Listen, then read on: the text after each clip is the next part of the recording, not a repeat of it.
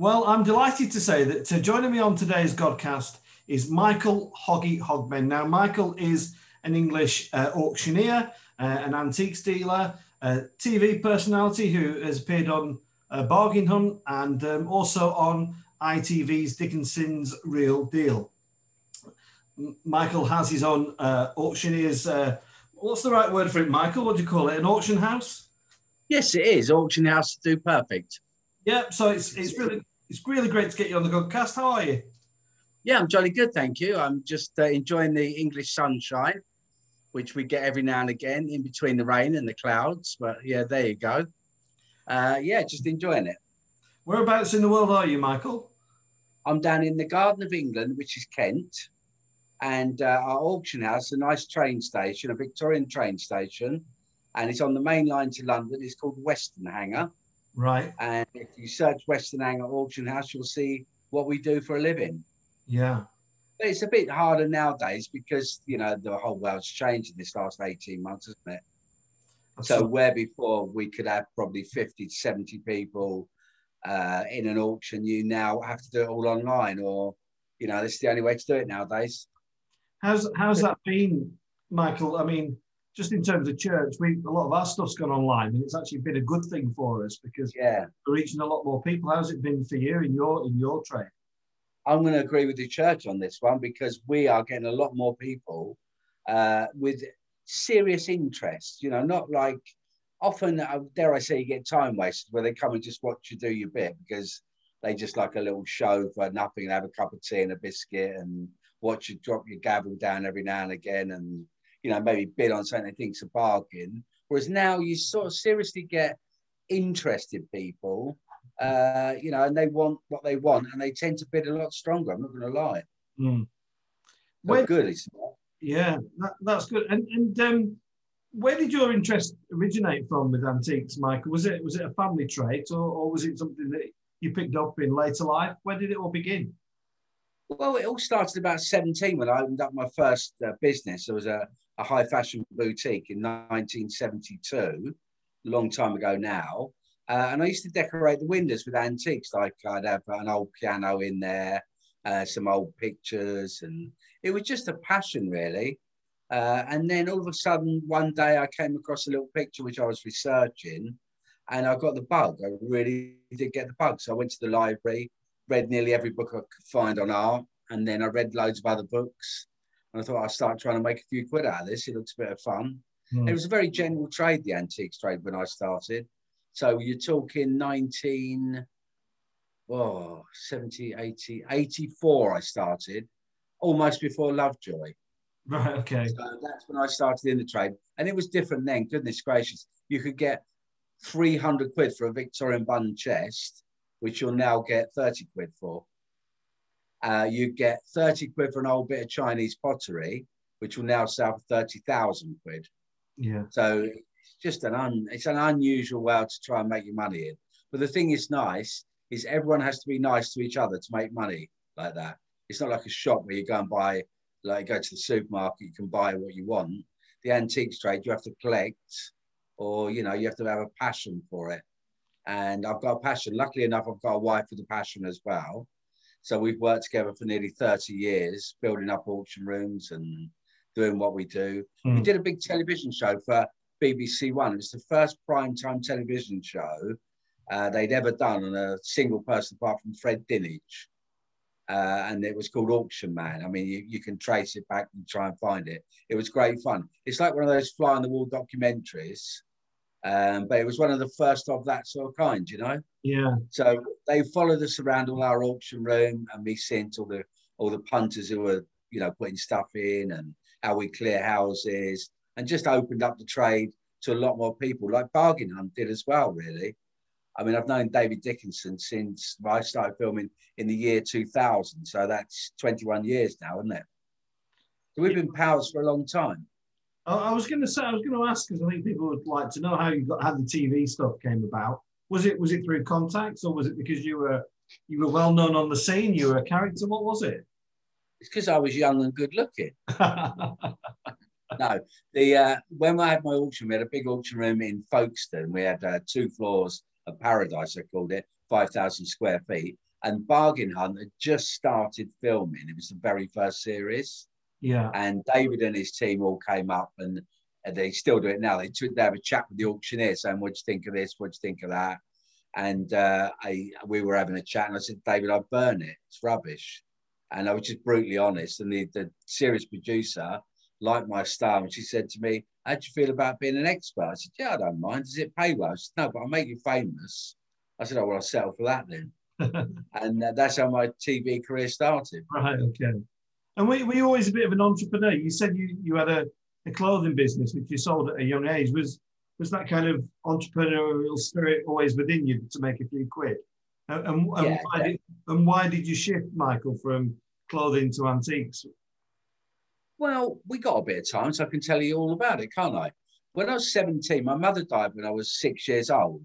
Right. Then my grandmother died, and then my grandfather died. Okay. And because of that roll-on effect, I inherited, when I was 17, 400 quid. Because my dad and my stepmother went to Australia and left me and my brother behind. So I said to my brother, Jeff, give me your money. I'll open up a shop. If I make any money, I'll open up another shop.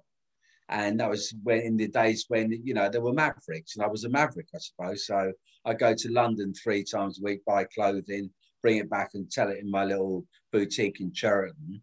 And it was very trendy. It was like the King's Road of Kent, if you know what I mean. It really took off. So within 3 years, I had 8 shops all through Kent and 50 staff. And I was about 21 years old, driving around in a nice big Jaguar and enjoying life. But then I realized that, it wasn't all about working really. I'd be working from 7 in the morning till 8 at night doing VAT returns, wages, PAYE, buying, distributing stock taking. It wasn't as easy as I made it look, really. So when I got to about 25, 28, I suppose, I can't remember now, it was after about 10 years, one of my accountant, we used to have a team of accountants, said to me, Michael, you've lost 50,000 quid this year. I said, really? And he said, you've got a stock holding of X amount of pounds. And he said, the main reason you're losing this money is the staff. He said, or people coming into the shop and just nicking stuff. So there were a lot of things going on. And I went in one day, just closed the whole lot down. I said, that's it, it's over. And that's when I closed it all down. But here's a bizarre thing for you. The shop I sold in Folkestone, in Chelsea, I sold it to another boutique, and it had a charm of this Victorian mirror, which is where I got all the antique passion from, was in there. And my now wife, used to work for that boutique. And she used to look in that mirror, and she loved it so much, she took it home when they closed down. And when I first met her, she said to me, did you remember that red mirror? So I said, yeah. She said, I've still got that. I said, really? So is that fate? Does that happen in life? I think so. I mean, just fate. So. That is lovely. That's a nice story. And then after that, I opened up a wine bar, the very first wine bar in Kent. Right. That was in the days when I could go to France, and all day long, I could have a glass of wine and a chunk of bread and a bit of cheese. Yeah. Whereas if I came to England, no one was serving wine in those days. It was just beer and spirits, and you couldn't go in a place like that. It was open from 10 till 2 and 6 o'clock till 10 o'clock. I don't know if you remember that. You don't look old enough, but you might do. But that's what it was like. So I said, you know what? We should open up a wine bar to myself. So I opened up a wine bar with a partner, which the partner didn't work out, but the wine bar worked out.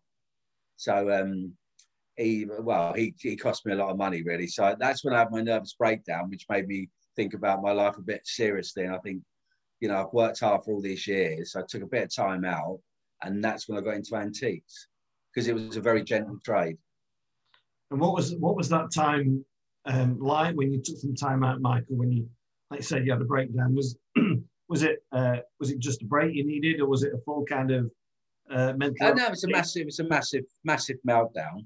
Massive meltdown, aided by a few other things which you have when you're young. So there was a few things going on as well. So I went to Australia for the first time to see my mum and dad, my stepmother and my father, and they didn't recognise me where I'd lost so much weight, and they immediately took me under their wing. And 6 months later, I was back in action. And I was working for a shop. It's the only time I've ever had a job in my life, apart from the Channel Tunnel, which is another story. I was working for a company called Pearson Swan, and I started off as just working as a little shoe shop. And because I'd had shoes and boutiques going on, I knew what to do. Within a week, they'd made me assistant manager. Within a month, they'd made me manager. Within 2 months, so I was running 7 shops for them. And it was all starting again. I thought, I really don't want this. So I came back to England and started getting a different lifestyle, really, you know, looking at antiques and art. And so I came back from Australia, a fully recovered man. That's good news. And yeah, it was. Well, we can't let the channel tunnel story go. So what was the story behind? Well, so you're not an expert at art until you've actually bought and sold a few duff ones. And I actually did that in the first couple of years. I'm not going to lie. And I ended up with a £5,000 overdraft. Okay. And someone said to me, if you go to the Channel Tunnel, they're employing people, you can earn 600 quid a week. This was like probably a long time ago now. I can't remember now. And I went up there and they used to have an induction course. And I thought, I've never applied for a job. So I just rolled up there and hoped for the best. There's about 50 other people there. And they called out all these names from a name thing. And I was just the last guy standing because obviously my name wasn't on it. And he said, what's your name? I said, Hogben. He said, well, who said to you? And I had this name of a guy and I said, oh, so-and-so. I said, come. He said, all right, in you go. So I had a 3-day induction course. And I said to her, they said, what job do you want? I said, what is going to earn me the most money? They said, hand tunneling. I said, I'll have it. He said, are you sure? He said, you'll be working with some pretty tough Irish people. And they're the people who go in first of all and do, you know, the drilling and all that.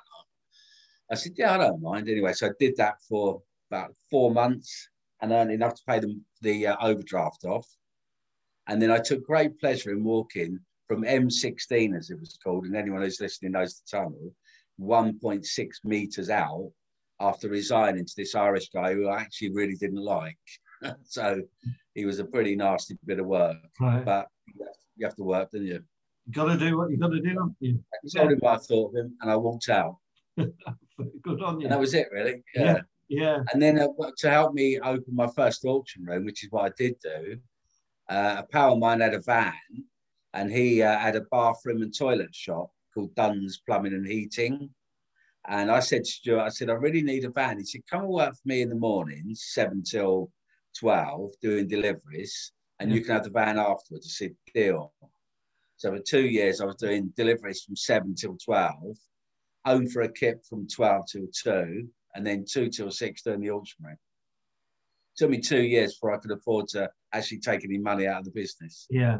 Can you remember I was wondering, Michael, if you can remember the first item where you actually made a decent profit and you thought, yeah, I'm getting my head around this now. I can make a few quid out of this game. Do you remember what it was? Yeah, you don't make a profit as an auctioneer because you take a percentage from the buyers and a percentage from the sellers. So it was one of those lovely scenarios where you never own anything. You just take a little bit from everyone. So there is no big profit. There's lots of nice stories of things I've sold. When I was first starting off in the art world, I was lucky enough to meet a man in Agnews in London, who were the big art dealers up there. I don't know if you know Agnews in London, do you? No, I don't. I'm not an expert. They were in Bond Street, and right. I used to buy stuff in the provinces for them, which is Kent, Surrey, and Sussex, and they would buy it off me in their Bond Street showroom and probably make a lot of money out of it. I was lucky enough to sort of learn quite a lot from this one man who explained to me about restoration, canvases, egg pigments, eggshell white, periods, and fakes, forgeries, you know, and he taught me a lot, really. He said, well, I'm retiring in a year. He said, I can tell you're passionate about it. He said, come up whenever you want. And I was thinking he was thinking I'd probably go up there once a month. I was up there every other day. Right. So we'd sit in this palatial place with his little art, and he'd explain to me about any picture which I took up there. Good learning curve. Yeah. And what's your relationship with art, Michael? Is it kind of how much can be made out of a piece, or have you got a real interest in the creative side of it and the beauty of and the skill of art? Where does it begin and end for you? it definitely isn't just for profit. It's definitely a passion. I'm an art agent as well for a very famous artist, and I organise all of his art sales, all of his website exhibitions, and he's also been my personal friend for 25 years. So that's Jim Moyer, aka Vic Reeves. So we've been doing business together in the art world for about 6-10 years now. Yeah. I was going to ask you about the celebrity artist, because a guy who came on the Godcast, Mike, was a guy called Sean Wilson, who was a guy who was in Coronation Street called Martin Platt. He was in the Corrie for years, and he's making a good living out of art. Do you think it helps if there's a name behind the picture and a story to go with it? I think it's a skill. You've got to have a skill set. I mean, Jim, I call him Jim, but his name's Vic, but his name's Vic Reeves stage, but he's Jim Moyer because that's his name. So if I refer to Jim, that's what I'm talking about. But Jim is also a very, very talented artist. He's collected by Damon Hirst and a lot of the major players, you know. So they recognise his talent, and talent will always come through. Certainly, you can do some scribbles with your name, and I know people who are in the media who say to me, "Oh, would you be my art agent?" And if I don't like their art, I wouldn't do it. So I wouldn't do it, really. I'm quite happy just doing what I do with Jim, really. And it's a very big business. Yeah. Sorry if I missed it. When did you meet Jim? How did your relationship evolve then? Was it... We met 25 years ago. He used to come to the auction room, and we both got a passion for Chablis and cigarettes in those days. And we'd sit down and have a couple of bottles of Chablis and a cigarette and just talk about art and antiques. And we both got a passion for it, really. Yeah. And we've done quite a few things together over the years, really. Just numerous things in numerous cities, really. So we often see each other most weekends, really. That's nice to hear. And have you? What's your own capabilities with a canvas, Michael? Are you any good? The only thing I can do with a canvas is sell it. I can't. No, I really am mega untalented when it comes to. I suppose it's the age-old story. You know, you can write the song, but you can't sing them. Yeah. Whereas Jim can do the artwork, and I can sell it. So we're the ideal team, really. We're the Lennon and McCartney of the art world.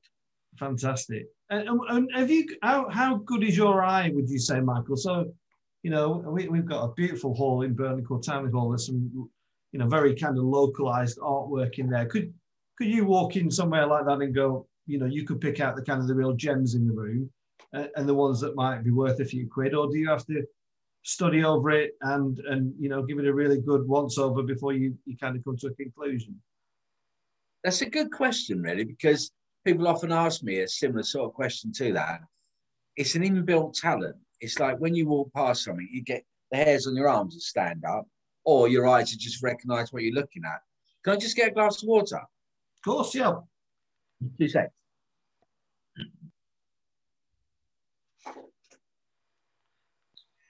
So where did we get to? Just refresh me. We were just saying, if anybody's just joining us, about you know, about having a trained eye or not. And you were saying it kind of comes with experience about walking into a room and looking at it.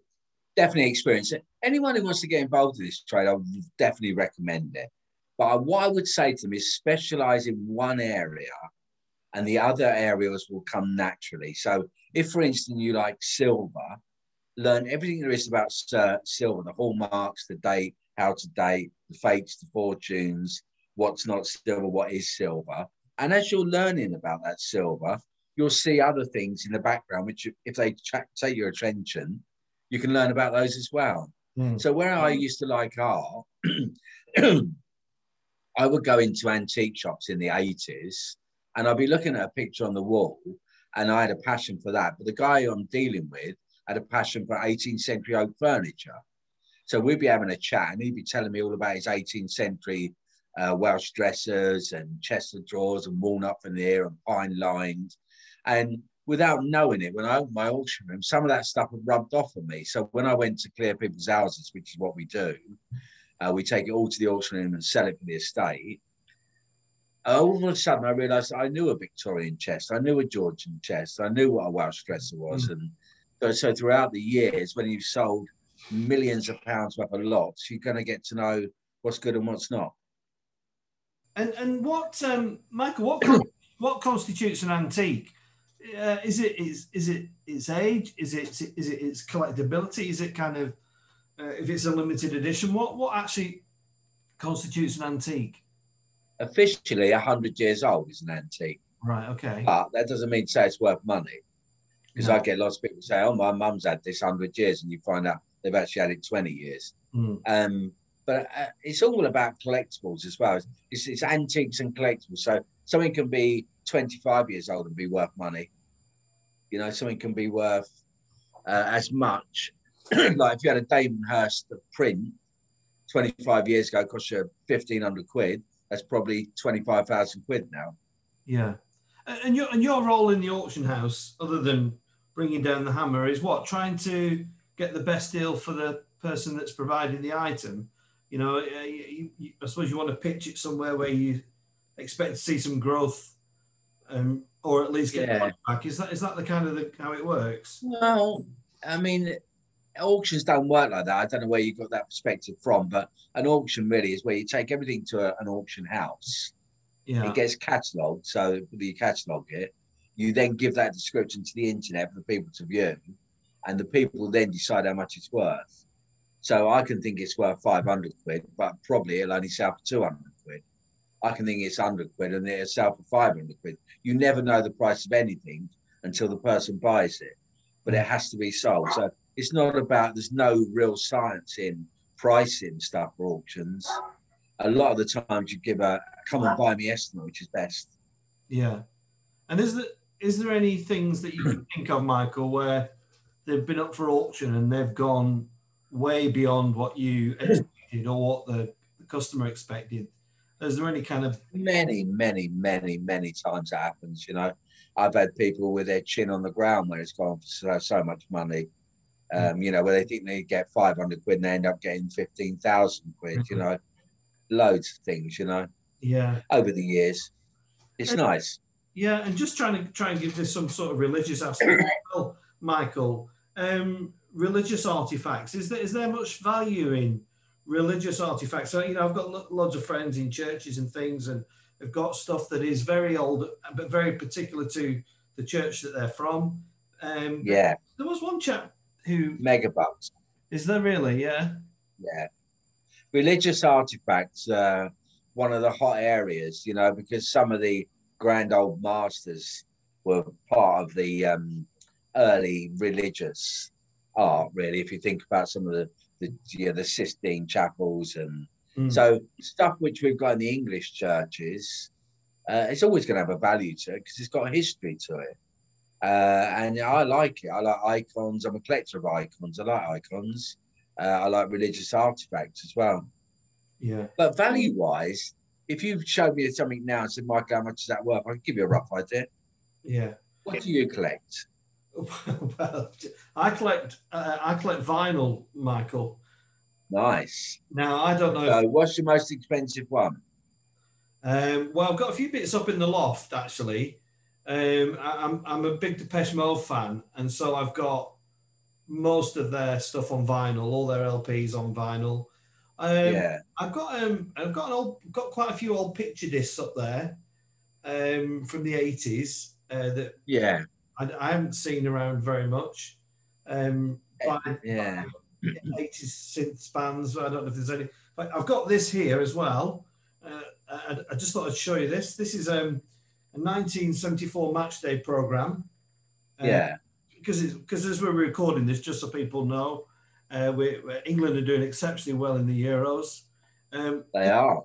This is an England versus Argentina football program, Michael. 22nd of May. It costs 10 pence on the day. There are a few. I'm just showing this to Michael. There are a few autographs on the program as well. Now, absolutely not. Is that worth anything? Depends who the autographs are. If they're dead, they're worth more money. Really?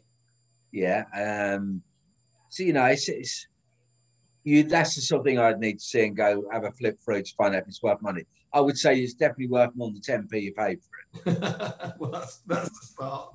Yeah, but some of the autographs, it needs to be kept in proper conditions. You know, like you put that probably in a little plastic coating thing. Yeah. But all of that stuff. But I'm not a football buff. It's my worst subject. Yeah. But I actually don't like football. what about vinyl, Michael? Because I mean, it just most of it just sits up there. My wife keeps telling me to get rid of it, and I just can't because it means a lot to me. There's stories. Please don't get rid of it. Please don't get rid of it because you can see behind me. You'll see my vinyl. It's a nice record deck. This is the one we were playing last time. Wham! Oh yeah. My wife loves that. Wow, I've got some really good vinyls. Have a man. Thank you.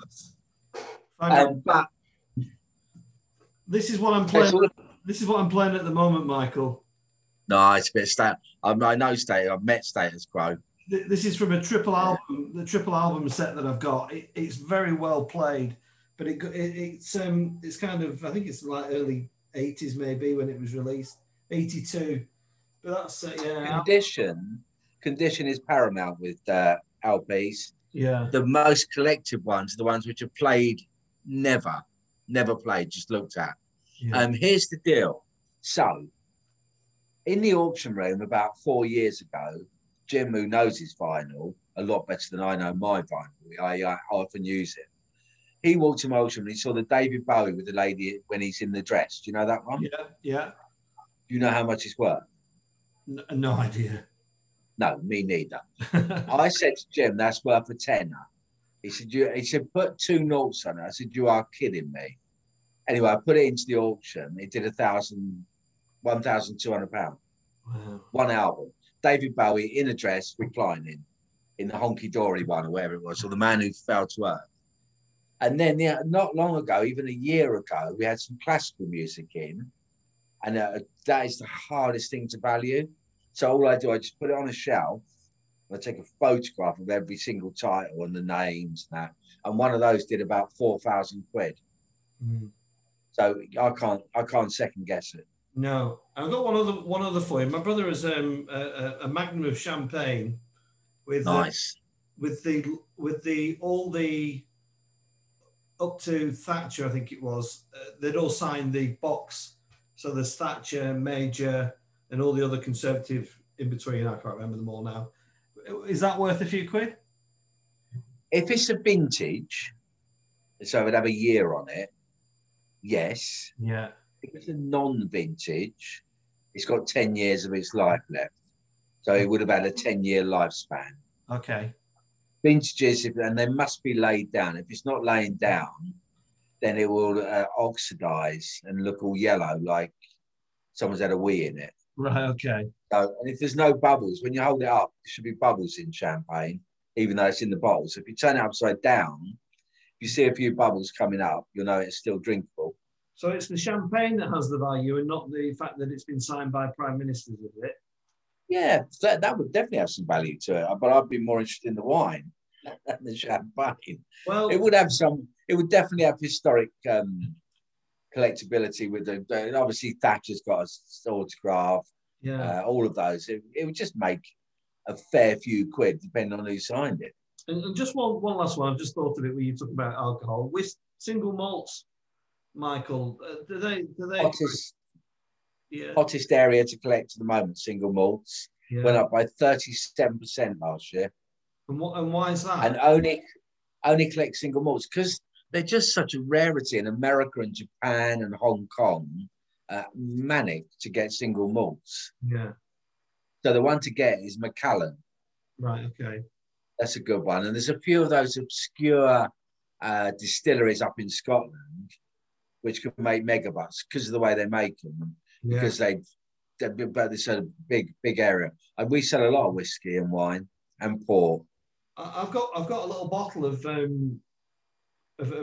distillery from Islay that hadn't opened. They were kind of the limited edition before they actually went on sale. And I think the distillery's probably been open about 15, 20 years now. Is that worth hanging on to Yeah, then? yeah, definitely. As long as it's single malt, not a blend. Yeah, no, they're all. So if it says whiskey blend, then drink it if you like whiskey. If it says single malt, keep it. Yeah, It will never deteriorate and it no. will never improve. It will always be from the day it was bottled. The taste will be exactly the same. Yeah, So in 25,000 years' time, that whiskey will still be whiskey. yeah. It's great just having these kind of, because people, my own mum just, she thinks everything's worth a fortune, but, I try and look beyond that. But it is a good tip, though, isn't it? It's don't assume it's worth nothing. Get stuff by you. Would that be your advice, Michael? Absolutely. I mean, it costs nothing for me to value something. No. People rock up to my auction room any day of the week and they can show me something. I'll give them a rough idea on what it's worth. And can they do that online as well? So if somebody's got something, they think, can they? Well, to be honest with you, I'm a bit on the back pedal, so I'm not doing a lot of work unless I have to, really. Yeah.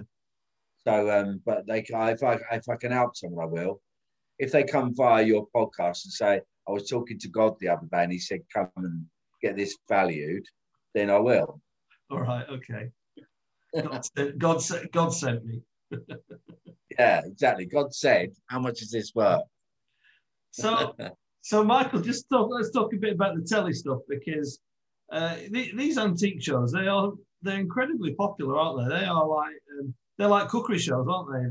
There's loads of them about, but yeah. But they're so popular. What do you think it is? Do you think it is that bottom? How much is it worth that does it for the show? Well, they've all got the same sort of stuff at home, because with Dickinson's Real Deal, we deal with bottom end stuff. It's not like the Antiques Roadshow. It's like real people with real things and real money. It's our money. If we buy it, it's our money we're spending. The show don't give you the money. It's your money. And people say I'm tight. I said, well, you'd be tight if it was your money. Everyone wants more. They say, oh, a little bit more. I can have a little bit more. Of course you want more. Of course you want more. We all want more. I want less. You want more. Let's meet in the middle.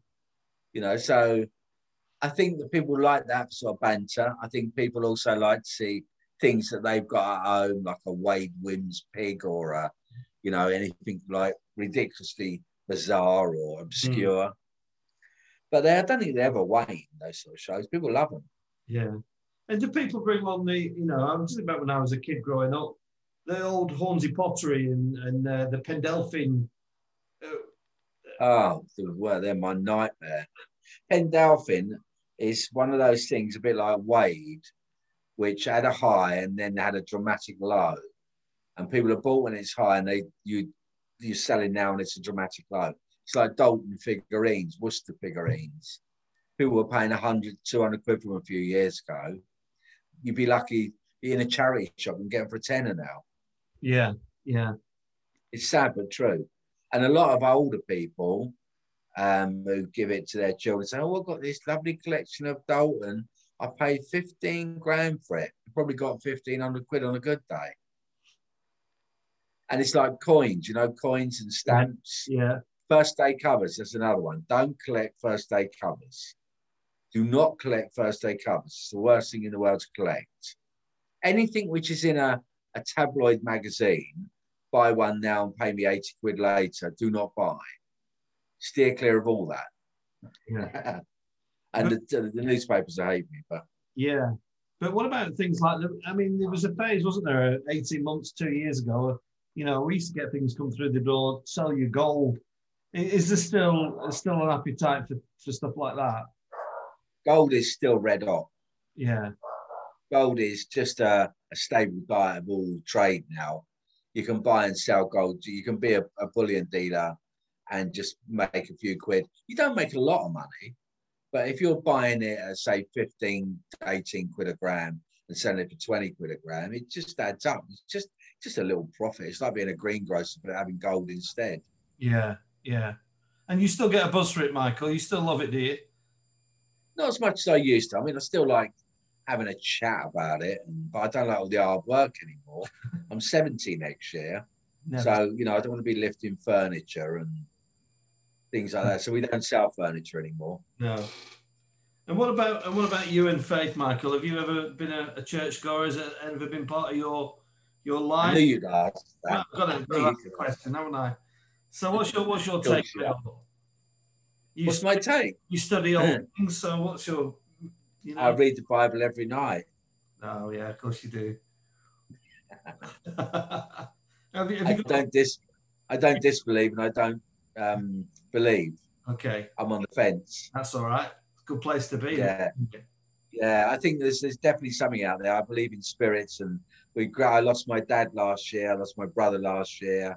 I lost my mother-in-law this year, and I know they're around me. I can feel my mother-in-law most days. So I believe in the spirit world, really. Okay. They don't go away without saying goodbye. And I also think, how can I be this brainy if I've never been on the earth before? So someone's given me this brain to use again. Yeah. And I'll give it on to someone else one day. Yeah. I'm not going to try and argue. I just find it fascinating how people perception of faith or what it means to them is sometimes very different what it means to somebody else. And I think what it means to the individual is the most important thing, and I think it's really just interesting to hear stuff like that, Michael. Let me just ask you about your friendship with Vic Reeves. I mean, I loved Vic and Bob as comics. Is it a friendship, or is he a guy that makes you? I nearly swore then. Does he make you laugh a lot, Michael? Or no, it's only a friendship, just pure friendship. Yeah. We just like a couple of guys who go down the pub together, but we don't go to the pub. We go to a restaurant. We go out for a drive in the cars, and we just a couple of pals, really. Yeah. He was best man at my wedding 21 years ago. And he did a great John Donne speech, a nice poem. He's very articulate.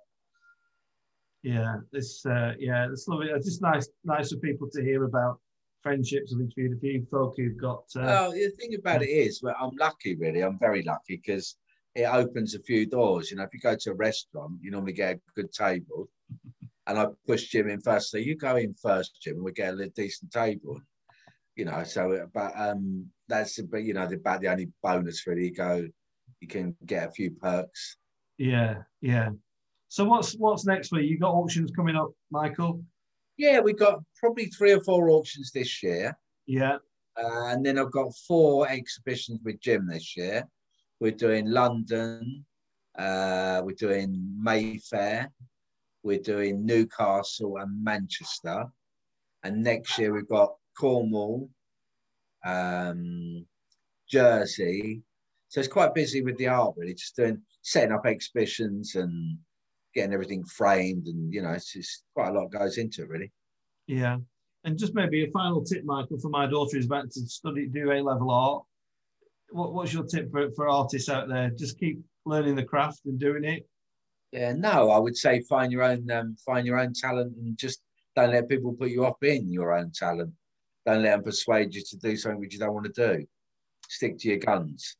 I think that I'm really glad you said that, because she does, as they're being educated, they do have to kind of, well, certainly GCSE, they've had to kind of do what they're told, and and I don't want her to lose her ability, because she's a lovely artist, and I don't want to lose that. So I must show her this, and hopefully she'll take encouragement. Yeah, when does it come out by chance, and where is it, or what happens with it?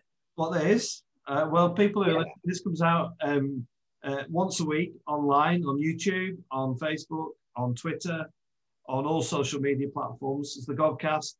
Yeah, so it's been going. Started it in lockdown, Michael, and I've had some. And how long have you been doing it? About 6 months, but we've had some fantastic guests.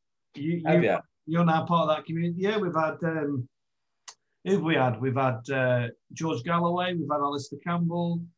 Edwina Curry, we've had Anthea Turner. Politicians. Yeah, no, we've had Anthea Turner, we've had Eamon Holmes, who was the very first one who just followed me on Twitter, and so he came on, and it helped me get other guests. And I've had comedians, I've had Justin Morehouse. I'm interviewing later on today, Michael, Alexander O'Neill, talking about musicians from days gone by, and cool. I'm not sure if I've got any of his vinyl upstairs, but yeah. So you keep up with the success. I wish you all success in the world. Yes, and it sounds like you don't need much help with that, Michael. Sounds like you've had a fantastic career. I do really appreciate you coming on the Godcast. And No worries at all. this will be out online, and I'll tweet you, Michael, and let you know when it's out. All right. Lovely. You take care, brother. Thanks for your time. God Bye. bless you. Bye. See ya. Bye.